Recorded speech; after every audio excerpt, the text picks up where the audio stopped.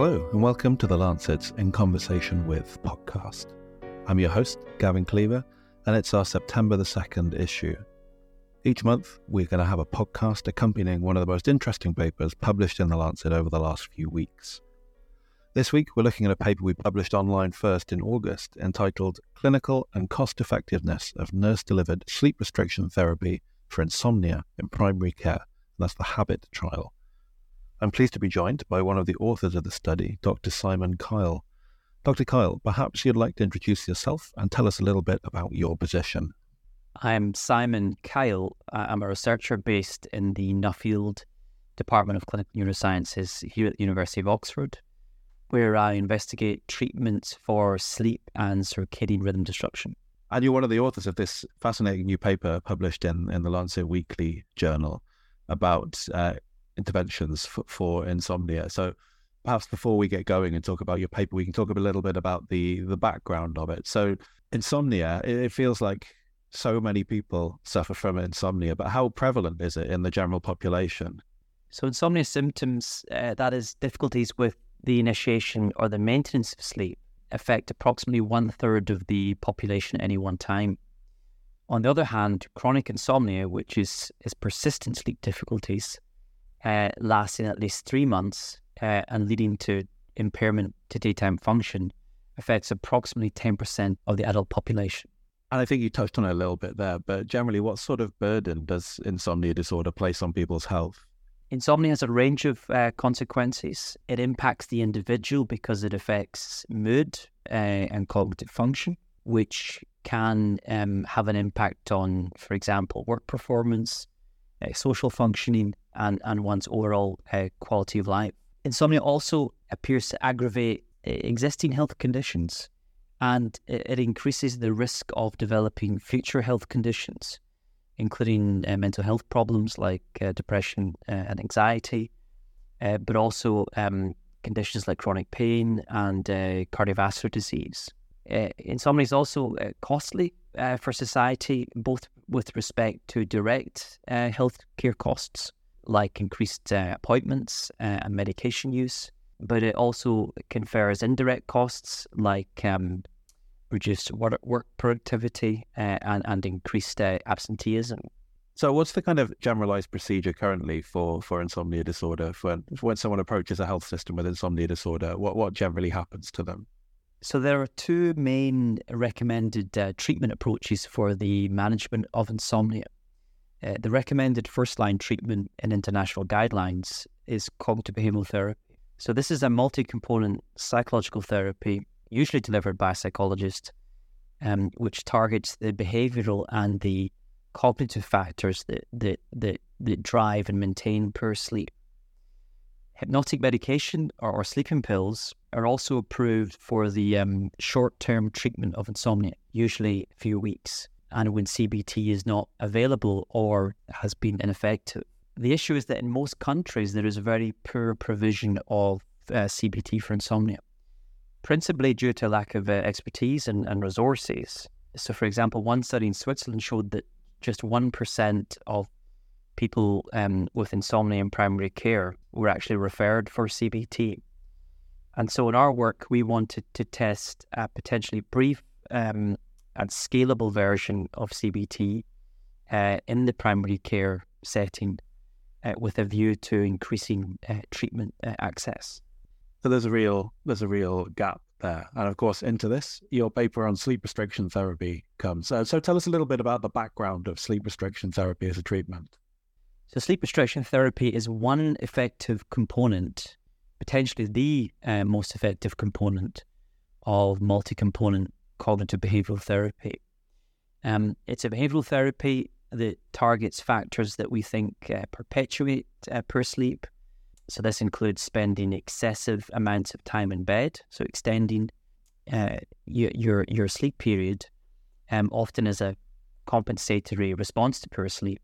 And it also addresses the kind of variable and inconsistent sleep-wake schedules that many poor sleepers have. Sleep restriction therapy involves a clinician reviewing the patient's sleep-wake pattern and supporting them to implement a new personalised sleep schedule over several weeks. The new sleep-wake pattern does lead to an initial kind of reduction in time spent in bed. So this is in order to consolidate sleep, to make it deeper and more efficient. And the treatment advises against daytime napping and helps establish a more regular bed and rise time to improve the consistency of sleep. The sleep pattern is then reviewed each week and adjusted according to a treatment algorithm. So we think that these behavioural changes to the sleep schedule act on the biological mechanisms that regulate the sleep-wake cycle. How generally is a sleep restriction intervention delivered? Sleep restriction therapy is usually delivered within the context of the multi-component treatment. So it's typically one component of 4 or 5 treatment elements.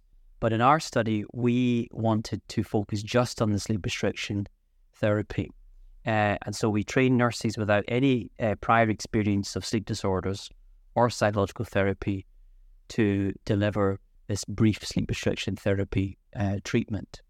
So the treatment involved 4 brief weekly sessions and with an average total treatment time of just 1.5 hours. So very brief and focused therapy. What did the results look like? The study recruited people with insomnia from general practice, and it randomized them to one of 2 groups, so either a sleep hygiene booklet or the sleep hygiene booklet plus the nurse-delivered sleep restriction treatment.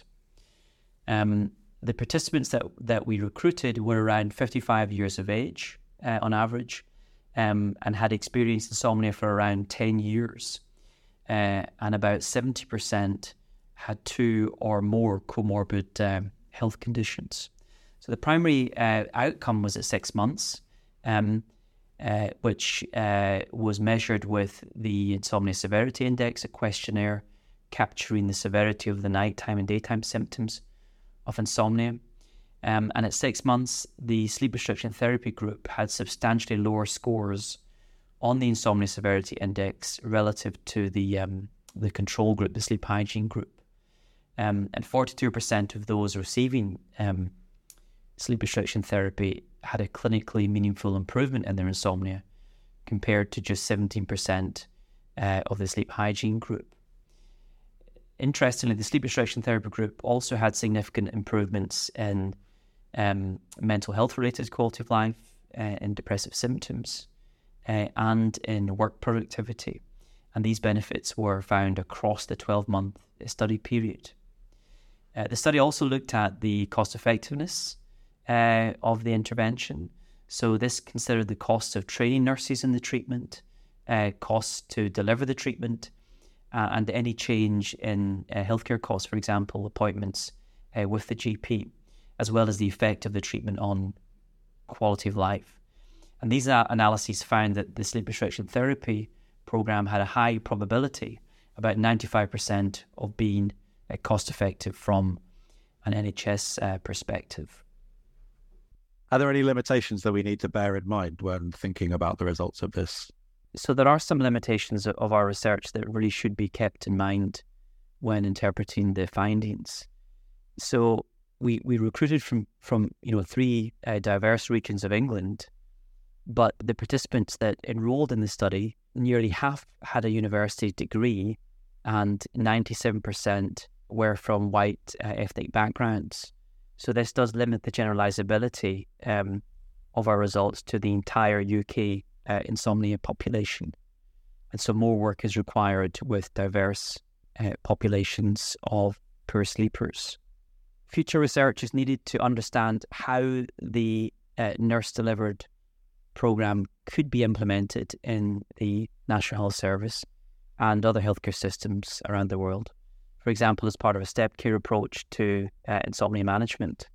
I think it should also be kept in mind that the sleep restriction therapy, it can be a challenging treatment because it requires the patient to closely adhere to a sleep schedule that typically induces sleepiness during the early weeks.